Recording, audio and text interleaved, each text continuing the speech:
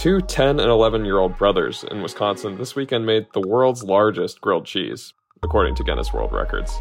It checked in at nearly 11 feet long, more than 6 feet wide, and about 3 inches thick.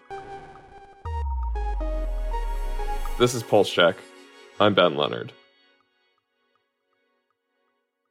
The FDA's Center for Tobacco Products is hosting a 2-day meeting that ends today.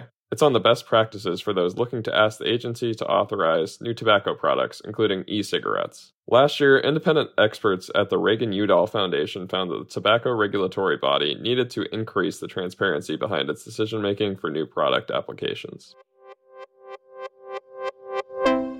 Heated yoga sessions may help alleviate the symptoms of depression, according to a trial conducted by Massachusetts General Hospital. The research, which split 80 participants into 2 groups, was published Monday in the Journal of Clinical Psychiatry. And there have been concerns raised that some Medicare Advantage plans are engaging in overly aggressive sales tactics to get older Americans to enroll without fully explaining the key details. Politico healthcare reporter Robert King is here to explain how states are calling on Congress for greater oversight and action. Hey, Robert, thanks for being here. Thanks for having me. So, some states are asking Congress for more power to oversee Medicare Advantage marketing. Why are they doing that, and sort of what power do they have now?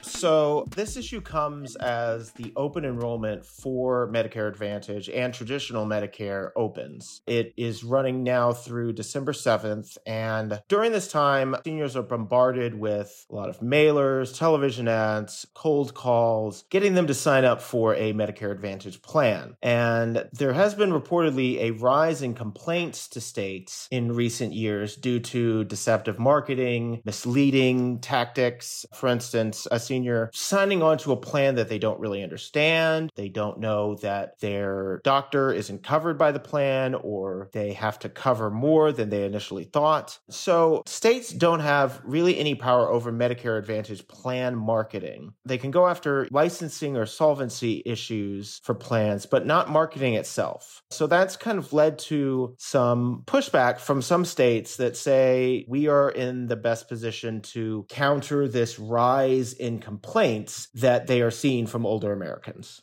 So I guess what is CMS doing here to rein in sort of this misleading marketing as they see it?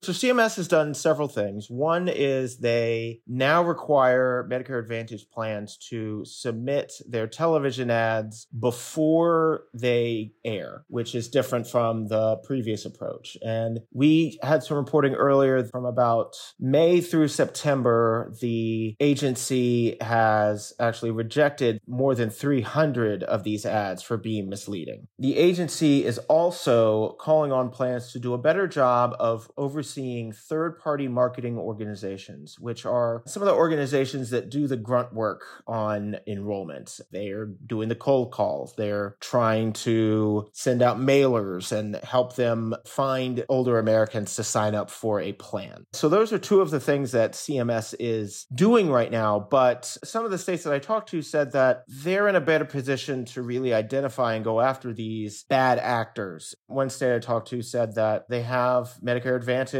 representatives going door to door, even in some senior communities, trying to sign people up. And so some states feel that they just have a better grasp on this than CMS. One state said that the agency doesn't really have the bandwidth or the expertise to really go after this issue. So that's what I think is driving a lot of this push for more state oversight. What are insurers saying about all of this? The Better Medicare Alliance, which is a group that has insurers and advocacy organizations among its members, has tried essentially to get out in front of this. They are putting together a series of policy proposals to kind of improve oversight of third-party marketing organizations. And actually, one of those proposals focuses on giving more money to state assistant programs that offer outreach and education that help to try and combat any misinformation or misleading tactics that older Americans may face. I think insurers kind of recognize that this is something that they have to tackle, so they are trying to get out in front of it. How is Congress thinking about this, and how could they step in here? It was a 2003 law, the Medicare Modernization Act, that took away states' power to regulate Medicare Advantage marketing. States can go after third-party brokers or agents, but they can't go after the plans themselves on marketing. So some of these states are hoping that Congress may change that. We don't have any legislation filed right now. However, Senator Ron Wyden has been vocal about this issue and about the issue of third-party marketing organizations, which he has called the middlemen. He even told me recently that he is in favor of giving states more authority to go after these bad actors, and he is hoping that CMS is going to do more on the issue as well. Well, thanks so much for talking. Thanks for having me. And that's our show. Our music is by the mysterious Breakmaster Cylinder.